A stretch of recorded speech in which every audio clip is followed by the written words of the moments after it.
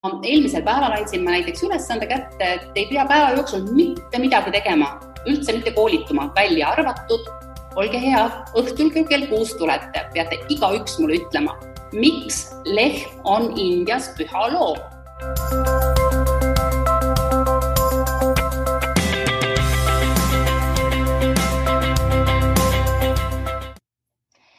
Aloha imelised seiklejad teisel pool ekraani, kas siis kõrvaklappides või vaatamas imelist aarete seiklused podcasti. Minu nimi Kristara Laksmidett on tulemas eetrisse jällegi imelisest San Diegost, Californiast.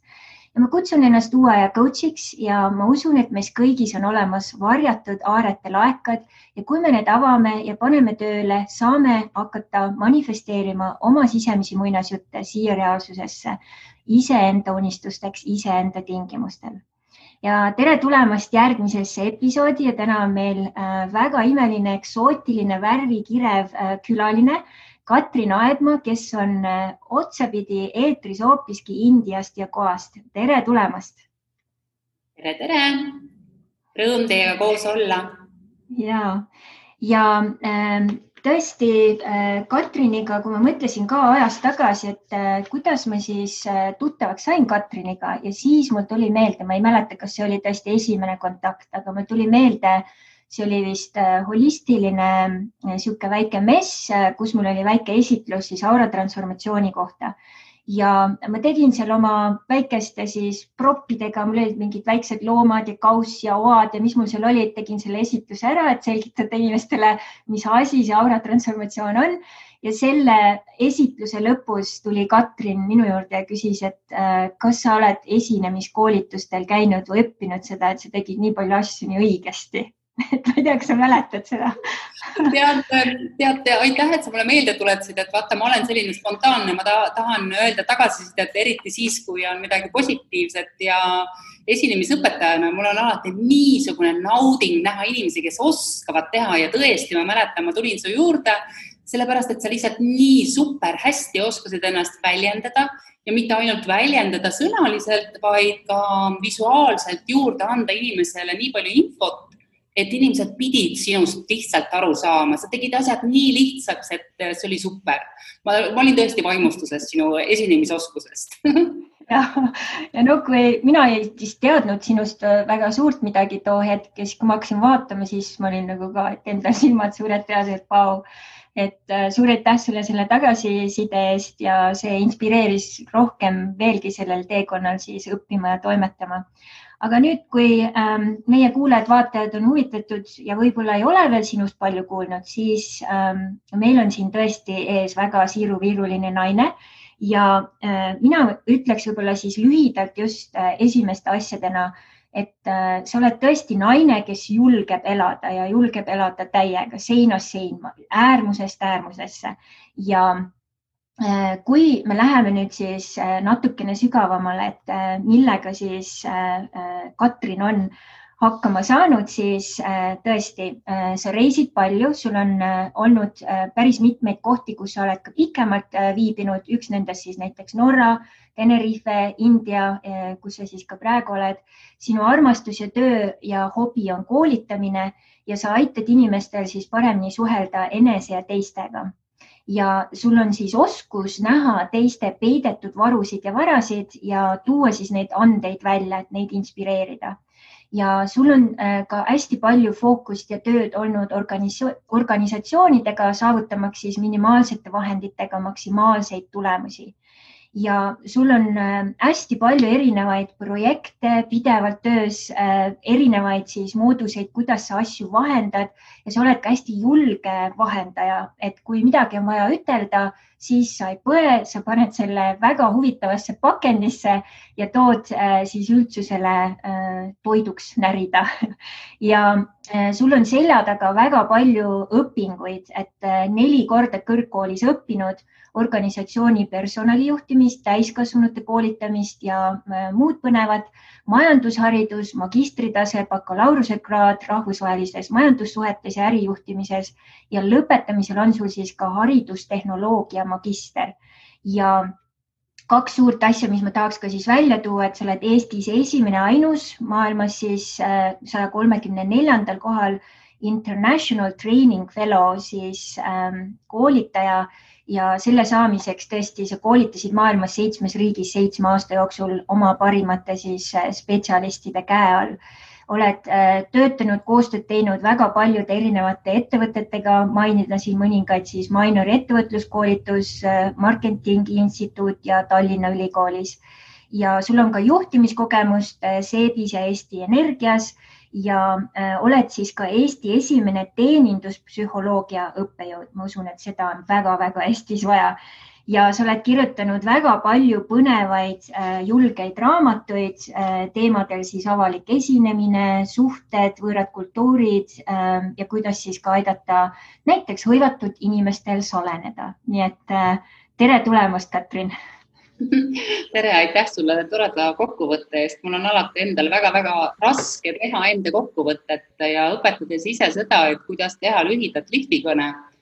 Siis ma pean ütlema, et mul enda lihvikõne tegemisega on alati äärmiselt palju probleeme, sellepärast, et kõike on nii palju ja mõtled, et kuhu panna fookus. Et nagu kriimsilm tead, 9 ametit ja 10 näil. Ja minu jaoks on nii põnev olnud vaadata meile ka, kui me suhtlesime siin, et ongi nagu, mul on selline tunne, et sa oled nagu selline kosmiline õde mul või kellel on hästi palju sarnaseid samme, orbiite, et meil on mõlemal ühiseks siis punktiks võib-olla just Norra, kus mina ka pikka aega elasin ja toimetasin. Ja kui sina oled Indias, siis mina tavaliselt olen olnud Hawaii'l, et ka selline hästi huvitav ja siis vahepeal, kui oleme põrkanud kokku, siis Eestis kokku saanud, vahetanud muljeid ja olnud ühenduses siis üle planeedi erinevates kohtades. Aga kas sa saaksid meid sisse juhatada just India teemaga, et kuidas sina üldse Indiasse sattusid ja tundub, et sellest on kasvanud omamoodi nagu armastussuhe, sest sa oled seal ikkagi väga-väga palju aega oma elust? Jaa, aitäh sulle küsimast. Huvitav on nagu see, et mul on vist Indiaga mingisugune eelmiste elude asi ajada. Kes usub eelmise elusi, kes ei usu, aga siis, kui ma olen siin ringi käinud, ma lihtsalt tunnen, et siin on midagi, mis on minu ja võin ühe väikese näite tuua. Ma olin Jaipuris mõned aastad tagasi sellises kohas nagu vanas kuninga lossis hotellis. Ja kui ma seal kuningalossi hotellis läksin sisse, ma teadsin kõiki ruume praktiliselt, et ma nagu läksin koju. Ja selles nii-öelda kuningalossi kodus ma järgmisel päeval, kuna ma õhtul saabusin, siis ma õhtul ei hakanud asju ajama, hommikul ma läksin alla, sinna kus on foyer. Ja tahtsin küsida, et kuidas mul selle maksmisega on ja asjad korda ajada. Ja ma nägin ühte kollase sariga naist, kes mulle sealt kõrvalruumist vastu tuli. Ja ma jäin täiesti niimoodi vaatama mina, kes ma kontrollin oma emotsioone küllaltki hästi ja vaatan ennast pidevalt kõrvalt. Ma jäin vaatama seda inimest, ma jäin jõllitama teda, ütleme niimoodi päris ausalt. Ma tundsin, et see imeline naine kollasest saris tohutu energiaga. Mul on temaga mingi tegemine ja meil olid nagu selline südamesse voog hakkas töötama, energiavoog. Ma mõtlesin, issand, mis mul nüüd viga on? Küsisin kenasti tema käest, et kust ma leiaksin peremehe, et ma sooviksin oma asjad korda ajada, sooviks maksta. Ta palus mul istuda foyees 5 minutit oodata, et kohe ta tuleb. Ja tuligi see noormees, kes on siis tänapäeval ikka veel, neil on tiitlid ju, ta oli prints. Kahjuks ta eelmisel aastal suri, olgu muld talle kerge. Ja siis see prints tuli ja leppisime siis oma hinnad ja asjad kokku, ja siis ma küsisin talt, et kas ma võin sult küsida ühe küsimuse, et kes oli see särav naisterahvas kollases saris? See on mu ema, ütles tema. Ja tead, ma ütlesin talle lihtsalt, et ta oli tõeliselt selline kaunis ja särav naine. Ma astusin uksest välja, läksin õue, istusin trepi peale ja vappusin umbes 15 minutit, nutsin niimoodi, nagu oleks mingi taaskohtumine olnud. Ma ise ei saanud mitte midagi aru, mis muga toimub. Mul ei ole kunagi elus sellist tunnet olnud. Aga see naine tekitas mu selle tunde ja mul oli pärast isegi hirm.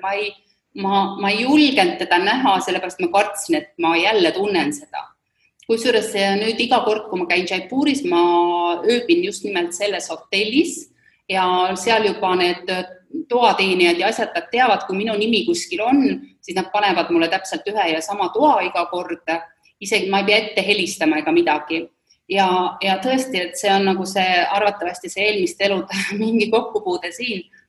Ja minu see nii-öelda esimene kokkupuude Indiaga, siis nagu teadlik kokkupuude oli hoopis teisel moel. Kas sa tahad, ma räägin sulle pikalt? Ja, räägi, see on väga põnev. Okay. Ma räägin sulle pikalt, kuidas oma mõttejõuga ennast mõtelda mehele.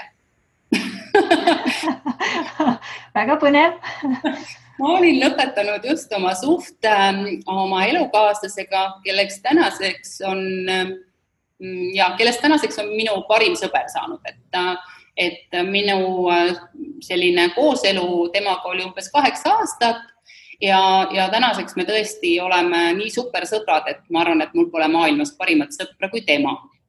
Ja ma elan alati igasuguseid suhte katki minemisi tohutult üle. Mul on lihtsalt nii kahju, mul on nii raske ja nii paha.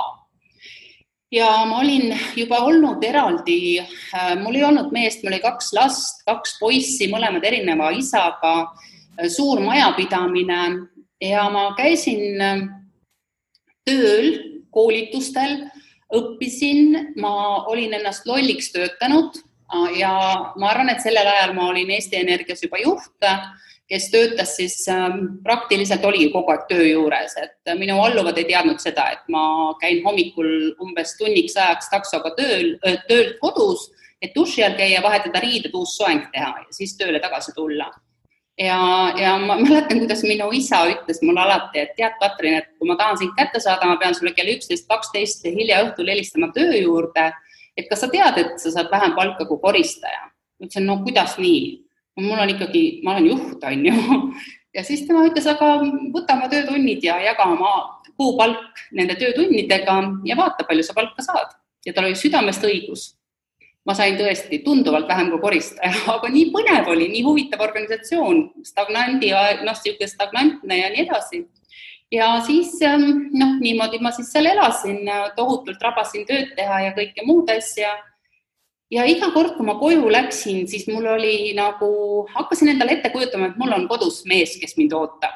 Ja kui ma õues siis jalutasin oma maja poole, siis ma vaatasin, kuidas akendes on tuli. Isegi kui akendes tuld ei olnud, ma kujutasin ette, et akendes on tuli ja siis ma lähen tuppa ja keegi teeb mulle ukse lahti ja hakkasin elama nagu, ütleme siis selline abielunaise elu, aga mul ei olnud meest. Siis oli mul väikene võimalus, et saab jälle minna puhkama ja ostsin jõuludeks pileti Gran Canariale Hispaaniasse. Ostsin pileti niimoodi, et võtsin ka siis kaasa oma noorema poja ja siis õetütre. Minu poiss oli siis, ma arvan, 9-aastane, õetütar 11-aastane, umbes niimoodi. 1 nädal või 2 nädalat enne seda reisi helistati, see pidi jõulureis meil olema, helistati mulle ja öeldi, et teate, Hispaanias just nimelt seal on nii halvad ilmastikutingimused hetkel, et kliendid kõik kaebavad, me ei saa sinna ühtegi klienti enam saata. Ma ütlesin, no tore lugu küll, aga et mis siis nüüd saab, et lapsed on ju koolis kõigile rääkinud, et nemad lähevad lõunasse ja nii edasi. Ma ei saa seda reisi ära jätta juba nende pärast, et mis te mulle siis asemele pakute? Ja mulle pakuti asemel Tenerife, kauplesin välja veel endale hommikusöögi hinna sisse ja õhtusöögi hinna sisse ja läksin siis Tenerifele lastega. Ja ise hoidsin peas kogu aeg, et tead, kui millestki ilma jääd, siis alati selleks midagi paremat saaks asemele tulla. Ja ma mõtlesin, huvitav, mis see üllatus mind seal Tenerifele ootab. Esimene päev, no ei mingit üllatust. Teine päev, ei mingit üllatust. Olid 2 sellist tüüpilist Eesti, kuidas ma nüüd ütleksin, ilusti maalt pärit töömeest, kellele viin oli sama armas kui töö. ja nemad jõid ennast paari esimese päevaga juba nii lapikuks, et nad ei tahtnud üldse kuskile välja tulla, aga nad olid super lapsehoidjad. Nii et ma siis panin nad lapsi hoidma ja läksin ise jalutasin ringi ja mõtlesin, et no jah, et näed, kas sellised mehed siis saadeti mulle või et on ikkagi mingit lootust. Igal hommikul käisin ma trenni tegemas, mul oli must selline trennikostüüm seljas ja käisin jooksmas. Ja siis ühel päeval ma pärast seda, kui ma olin jooksmas ära käinud, mul oli jäänud veel mõned päevad ainult puhkuse lõpuni, ma arvan, et 3 päeva. Läksin ma poodi, tee peal oli üks pood ja vaatasin, et poe ees on väljas üks väga ilus kostüüm. Mõtlesin oma ema peale, et emale kindlasti meeldiks see naturaalsest materjalist ja seelik ja bluus. Lähen ostan emale. Astusin poodi sisse ja siis seal üks mees, ma küsisin, et kas teil on väiksemat numbrit, et tema on mul hästi niisugune pisikest kasvu. Ta ütles, et tule sisse, et ma hakkan sulle otsima, et otsime. Ja tema kummardas siis kasti kohale, kus kohas olid need kostüümid pakkides ja hakkas otsima mulle õiget numbrit. Tuli teine mees sisse ja küsis minu käest, et kas sul boyfriend ka on või? Ehk siis poissõber. Ja ilma, et mina oleks sellele vastuse saanud öelda, tõstis see, kes seal kasti kallal oli, silmad ja pea ja ütles sellele vastu, et nüüd on tal. Tõesti või? Järgmisel päeval läksin ma uuesti midagi sealt poest siis tooma või ma tahtsin endale midagi proovida. Ja seesama mees teenindas mind, tal olid pikad mustad juuksed ja kuldkõrvarõngad. Need olid nagu esimesed asjad, mis mulle tema juures silma jäid. Ja see mees küsis äkki, et kuule, kas sina oled see tüdruk, kes jookseb hommikuti mustas spordikostüümis? Ja ma ütlesin, et jaa, jooksen küll. Jaa, võt seal. Ta ütles, tead, ma nägin siin mõni päev tagasi. Ja sel hetkel ma kiirustasin just tööle, aga ma soovisin seda, et ma nii väga sooviksin selle naisega tuttavaks saada. Ja nüüd sa siis oledki siin. Seal ma oma esimese hinduga siis tuttavaks saingi. Ma ei saa ütelda hindu, pigem sikkika, vaid indialane oleks õige ütelda. Ja sellega algas siis minu India selline suurem suhtlus. Me kolisime koos Tenerifele, me kolisime poisiga koos Tenerifele üsna kohe ja hakkasime seal koos elama. Minu üks unistus oli see, et elada soojal maal. Ja sellel ajal ma käisin Indias ilma oma meheta, käisin esinemas Delhis kongressil ja see oli minu esimene India külastus. Ma kirjutasin sellest väga emotsionaalselt koleda artikli, sest siin tõesti ei jäänud mulle mitte midagi silma rohkem kui rämps, kohutav müra ja midagi oli veel, ma ei mäleta. Igal juhul see artikkel oli selline, kus ma olin 2 nädalat magamata, sest ma ei olnud võimeline magama. Isegi 5 kärni hotellides oli niuke müra, diskoteegid ja värgid. Ja see oli siis mu esimene India külastus. Nii et nii ma sattusin Indiasse ja kohasse sattusin ma niimoodi, et mulle helistati ja küsiti, et kuule Katrin, hädast oleks vaja täis müüa grupp, sinuga on seda lihtne teha ja sellel ajal käisid siis ju eestlased nii-öelda reisikoolitustel. Ja mis tähendas seda, et nad tulid reisile, panid kõik enda firma kuludesse oma koolituse ja tegelikult koolitusest osa ei võtnud. Sa tead seda aega? Jaa, olen kuulnud, jah. See oli Eestis hästi popp aeg ja kõik käisid siis reisikoolitustel. Ja mina ütlesin sellele korraldajale koheselt, et vaata, mina olen siuke paha koolitaja, kes tahab, et minu grupp ka kohal käib. Et ma ei kujuta ette, kuidas ma neid siis niimoodi koolitan, kui nemad tahavad ainult tunnistust saada ja valetunnistust minu poolt, siis et nad käisid koolitusel. Sinna ei saanud nagu mitte midagi teha see reisikorraldaja, aga leppisime kokku, et tuleme grupiga ja 14 päeva koos ja suhtlemiskoolituse teen. Ma kirjutasin sellest ka raamatu pärast, 14 päeva koos, kuhu ma panin hästi palju lisainfot ka. Väga äge grupp oli, õhtuti mitte keegi ei tahtnud jääda koolitusest ilma. Ma isegi imestasin, et mis nüüd siis toimub, et kõik tahavad koolitusel muudku käia. Aga meil oli tõeliselt lahe ja ma toon sulle siia näiteks ühe näite ainult, kuidas ma nad siis päeval panin tööle. õhtul kell 6 pidime kokku saama ja õhtul kell 6 pidime me siis omavahel rääkima ja suhtlema ja rääkima, kuidas päev on läinud. Ja eelmisel päeval andsin ma näiteks ülesande kätte, et ei pea päeva jooksul mitte midagi tegema, üldse mitte koolituma, välja arvatud, olge head, õhtul kell 6 tulete, peate igaüks mulle ütlema, miks lehm on Indias püha loom. Ja selleks, et seda teada saada, pidid nad ju suhtlema erinevate inimestega.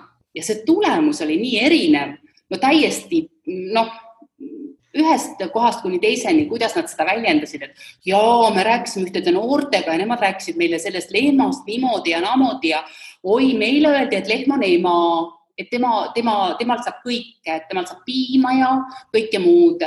Ja see oli nagu nii põnev, et see oli siis minu esimene kogemus. Väga lahe. Et ongi nagu selline usalduse teema, et üks asi viib ühte kohta ja siis usaldusega liigud järgmisesse kohta ja siis tuleb juba võib-olla kutse ja niimoodi need aarded ja ka kohad ja võimalused inimesed meie ellu tulevad, et sinu vahe ongi see, et sa jäänud koju siis vaikselt oma turvalise mulli sisse, vaid sa tõesti läksidki välja, hakkasid avastama seda maailma. Ja nüüdseks, kui sa tagasi vaatad, kui palju aastaid sa selle Indiaga ühenduses oled olnud praeguseks? 11 või 12.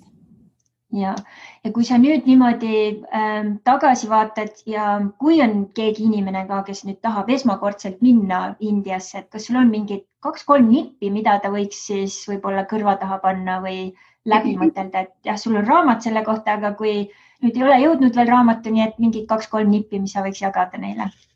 Jah, mul on isegi 3 raamatut. Indias on juba 3 raamatut valmis ja 4 on tegelikult peaaegu valmis.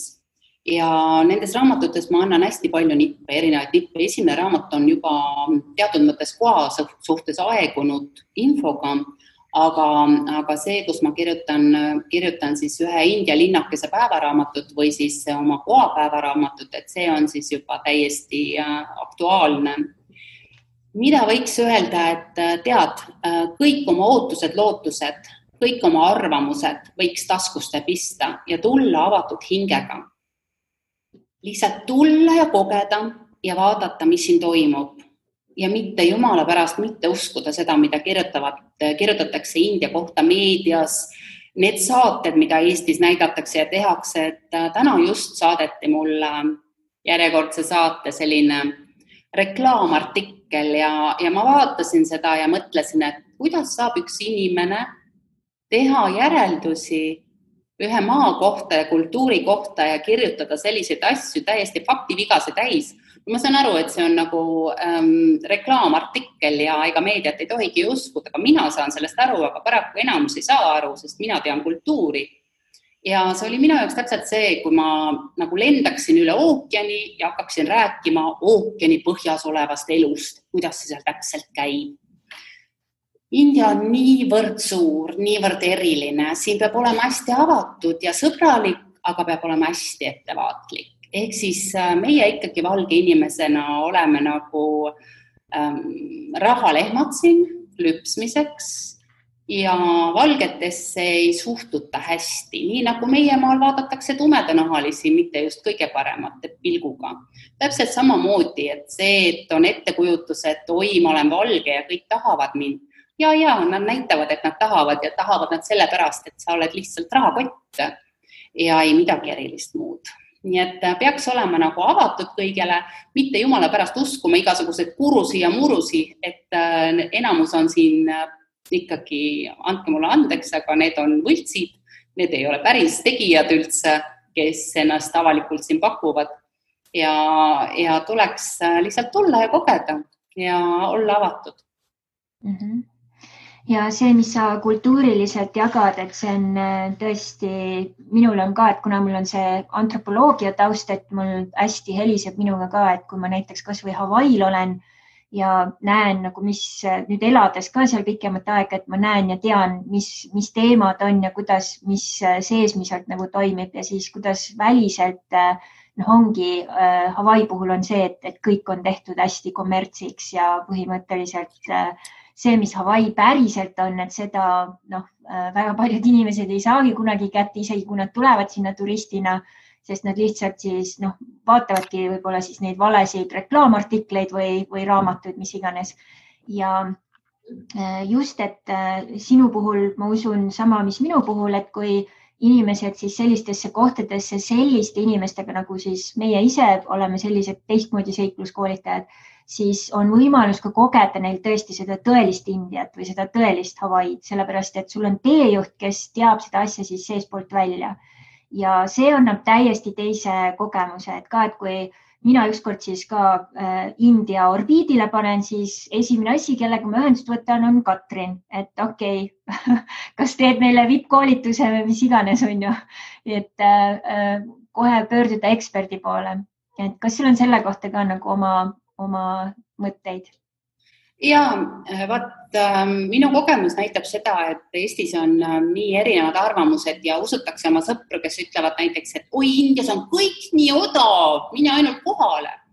Tegelik elu on selline, et on asju, mis on hästi soodsad tunduvad meile, on asju, mis on tohutu kallid ja loogikat, nagu meie tavaloogikat, et näiteks kui ma panen hotelli kinni, ütleme 60 inimesele, et ma peaksin siis odava hinna saama, eks ju odavama, vastupidi.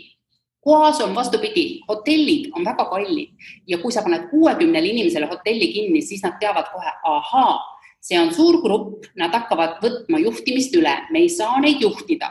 Nad tahavad kõike, nad hakkavad aina nõudma, selge, küsime neid rohkem raha. Et siis nagu see, et kui ma tahan töötada ainult, ma ütlen ausalt sulle, ma tahan töötada ainult nende inimestega, kes tulevad ja usaldavad, sellepärast et üksik inimene, kui ta tuleb, ta võib leida parema tuk-tuki hinna, parema takso hinna, aga see ei ole tegelikult see. Ta saabki tum-tum taksojuhi, kes räägib talle täpselt seda, mida tema kuulda tahab ja mis on enamuses vale, aga mitte seda, mis on tõsi. Ja mul on nagu see hea, et ma saan ju samamoodi nagu sina arvatavasti Hawaii'ki, eks, sa juba tead seda kultuuri tausta. Sa saad näidata, et vaata, see on siin niimoodi ja Eestiga võrreldes on need asjad niimoodi ja sa saad nagu seda Eesti konteksti sisse tuua oma reisidele. Mul on olnud väga palju selliseid kihvte kliente, kes ütlevad, et issand, et sa oled meie inglike koas, et sa tegid meile nii ägeda reisi. No tõesti, ma saan näidata neid asju, mida tavaliselt ei näidata või näidatakse läbi vale prisma. Minu jaoks on jälle see, et ma ei suuda petta niimoodi inimesi, et ma olen näinud, kuidas turismifirmade kaudu ka tulevad inimesed, kes ütlevad, et ma sealt ostsin endale mingisuguse sellise kivi, kuna mina nende hinda tean, ma näen kohe, et kivi hind on 30 eurot maksimum, ma maksin 600 eurot selle eest, see on eriline kivi. Ja sõbrannale müüdi mul maha näiteks pillipuuvili. Kas sa tead leegipuud? Ja, olen, jah. Tead, see on sellise suured oranžid ja punakad õied, on tohutu ilus õiemeri ja siis talle kasvavad külge sellised pikad kaunad, millega saad siis krõbistada niimoodi. Mul isegi muuseas on siin nurga taga üks. Ja siis taksojuht müüs mu sõbrannale maha, ütles, et ainult Indias on seda. Hawaii'l on ka. Ei, ainult Indias.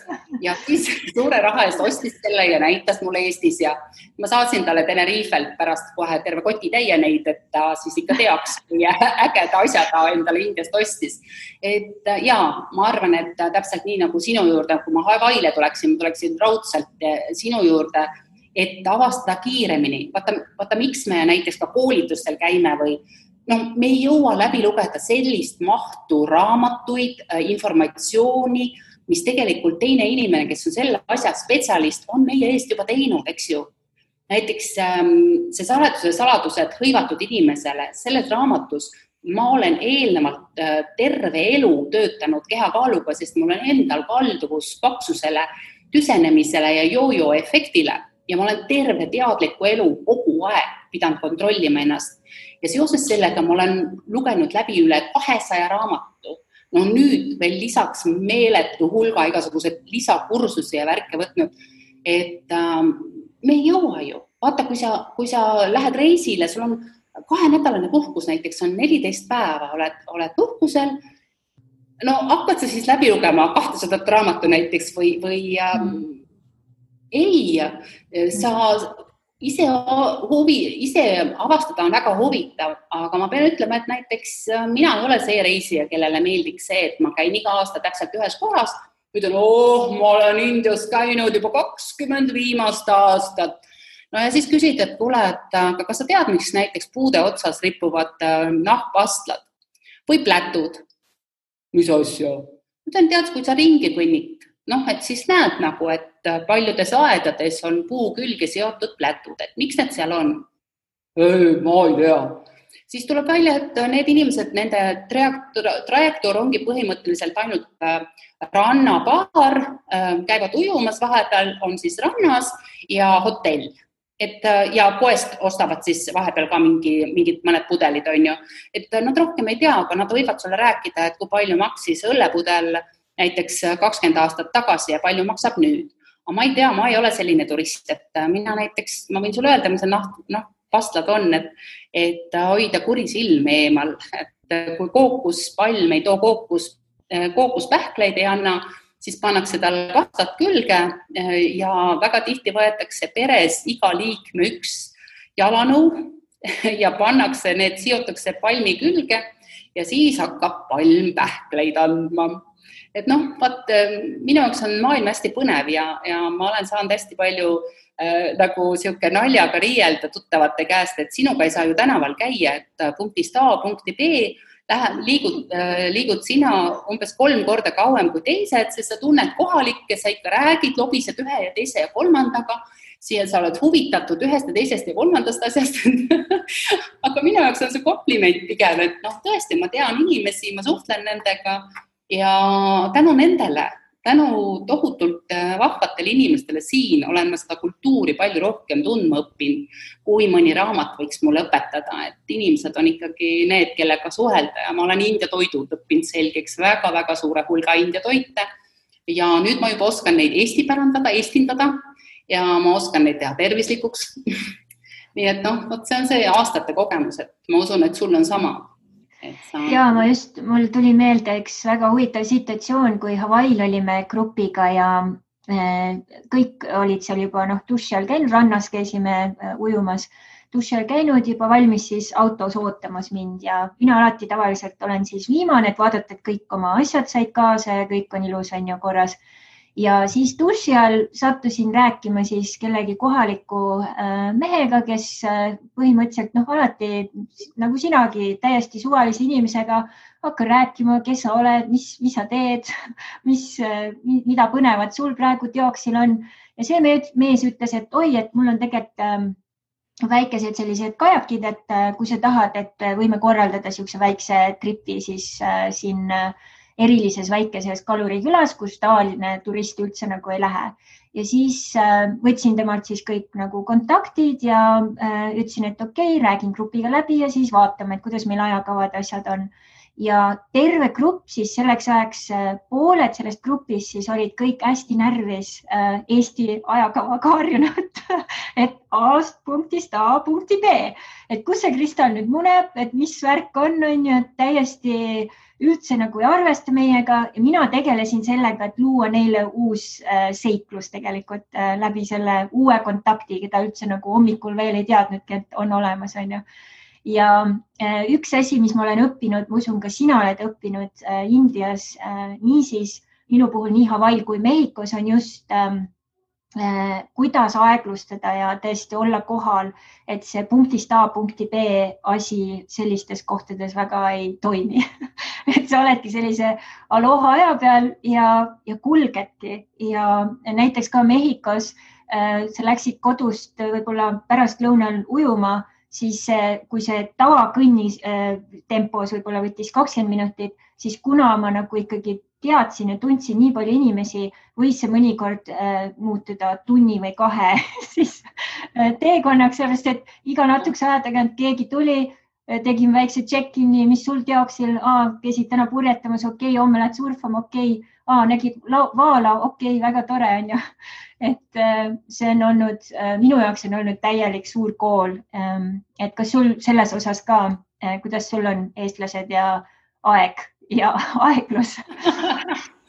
Ja hea küsimus, et ma olen suutnud enam-vähem ikka kõik need korraldada, kõik oma reisid niimoodi, et me oleme enam-vähem ajagraafikus, aga ma alati hoiatan, et võib tulla asju vahele ja ma tavaliselt grupiga räägingi, et vaat, kui te tahate saada tõelist seiklust ja tõeliselt huvitavat asja, et siis kui äkki juhtub, et me näeme midagi ja mina näen midagi, mida ma tahan teile näidata, mida me ei näe iga päev ja me juhtume just sellel hetkel kuskile olulisse kohta, siis unustame ära aja ja lihtsalt läheme ja naudime eksprompte. Loomulikult ma arvestan alati sellega, kui on õhtul hotellis näiteks söögiaeg, et selleks ajaks, et nad ikkagi peaksid jõudma hotelli ja saama oma söögi kätte. Seda ma alati arvestan kõike ja kui mul on võimalik, et mõne poe juures nende jaoks teha mõni ekstra peatus ja seda kõike arvestame. Aga näiteks Aramboli rannas ükskord, kui läksime, oli paraad ja see oli friikide paraad, nii et see ei olnud üldse selline asi, mida me oleks saanud ette arvestada. Meil tuli grupp selline eksprompt, ma võtsin grupi vastu, okei, teeme 4 ranna tripi ja siis Arambol oli see viimane rand, kus me olime. Ja äkki näeme, täna on friikide paraad, nii äge oli. Inimesed on nii loovad ja mis neil kõik seljas olid ja nii edasi, et me saime seal tantsida, filmida, pildistada. Seda ei saa ette arvestada, sest et näiteks hipide turud on ka niimoodi, et ma alati ütlen, et me ei pruugi näha ühte hipit.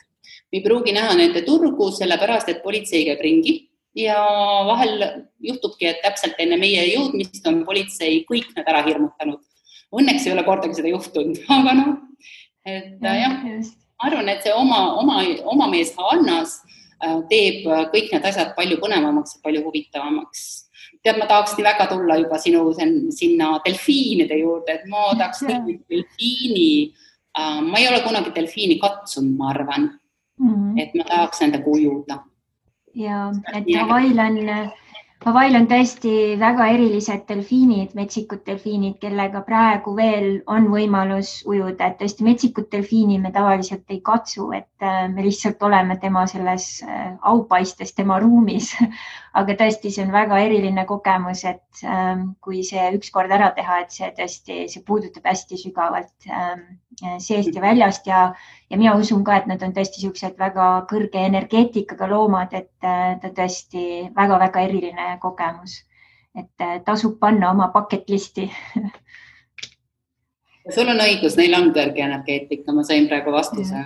Väga mõnus, energeetiliselt sain selle vibratsiooni jälle, et see on põnev, kunagi kindlasti. Just.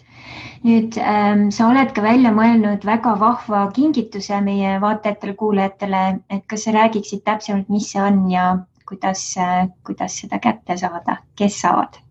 Inimesed, kes endaga tahavad tegeleda, ma annaksin selle kingituse neile ja inimesed, kes on hetkel nagu tunnevad, et nad ei ole piisavalt õnnelikud, et on kuskilt jääb midagi puudu kogu aeg, siis selline elurõõmu coaching ja see kestab tavaliselt 1 kuni 2 tundi, kus me siis räägime omavahel online läbi, et mina olen abiks küsimuste esitamisega ja olen abiks juhendama ja inimene ise enda seest leiab üles siis need sellised oma tugevused, aarded, millega võib-olla ta ei ole tulnud, mida ta ei ole võib-olla üksinda üles leidnud, et ma siis aitan.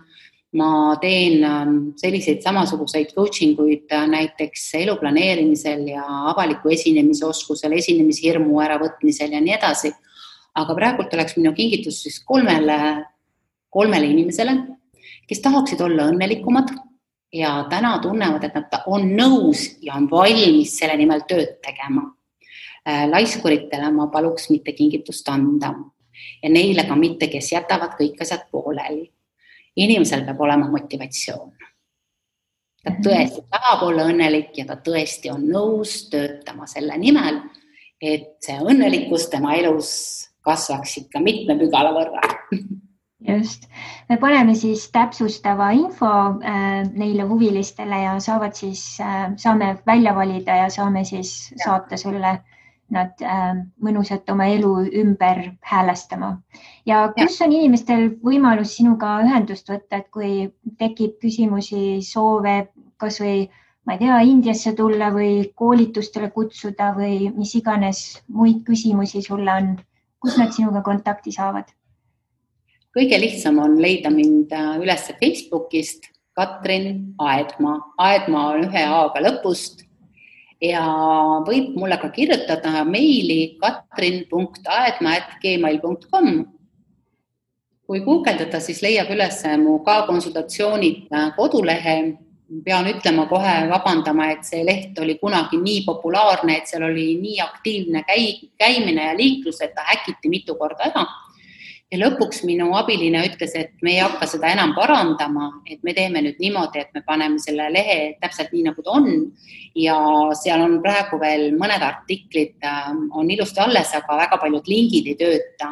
Et praegult on töös siis uus kodulehekülg, aga kui minu nimega guugeldada, siis on võimalik leida päris mitu kodulehekülge ja mul on blogi ja mul on igasuguseid muid asju, aga otse võite ühendust võtta ja rõõmsalt rääkida, mis teil mureks läbi Messengeri või siis e-mailiga. Just. Suur aitäh sulle, Katrin Aedma, ja kuna väga paljusid teemasid meil ei olnud aega isegi siin selles 2 episoodis katta, siis ma usun, me teeme ka võib-olla tuleviku järje oma ja mõtlen, see võiks kindlasti olla suhted, seks ja rock'n'roll või midagi selles stiilis, sest seda teemat jagub meil mõlemal jagada tõesti väga palju ja suhted on tõesti olnud nii sul kui mul väga suured õpetajad ja suhted on tõesti väga olulisel kohal inimeste eludes, ükskõik kus me parajasti oleme, nii et paneme sellise väikse nupukesega tuleviku juba kirja. See oleks tore sellepärast, et inimesed, kes on jaganud oma kõige suuremat mure oma surivoodil, siis see ongi see nimelt suhted, et nad oleksid tahtnud inimestega paremini läbi saada. Just. Väga hea. Et suur aitäh sulle, armas Katrin, sealt teiselt poolt maakera kohast ja loodan, et väga palju põnevaid uusi seikluseid projekte on sul töös ja kuuleme-näeme sinust mitmel tasandil ja vormil ja platvormil veelgi ja kõike paremat sulle. Suur tänu. Suur aitäh sulle ja aitäh, et sa sellist ägedat saadet teed. Ja et ma loodan, et kuulajaid on ja on neid kuulajaid, kes saavad sellest kasu. Just, eks ikka. Aloha ja mahalo. Namaste. Tänase saatekülalisega jätkus juttu kauemaks, nii et vaata kindlasti järgmist episoodi, mis ülesse tuleb ja naudi täie rauaga. Ja nagu ikka, alati pane like ja kommentaarid, jaga oma siis erinevatel platvormidel ja kui sul on soovitusi või soove kaasa elada või loomisel kaasa aidata, siis anna kindlasti teada. Kõike paremat, palju alohat ja kohtumiseni juba järgmisel korral. Mahalo!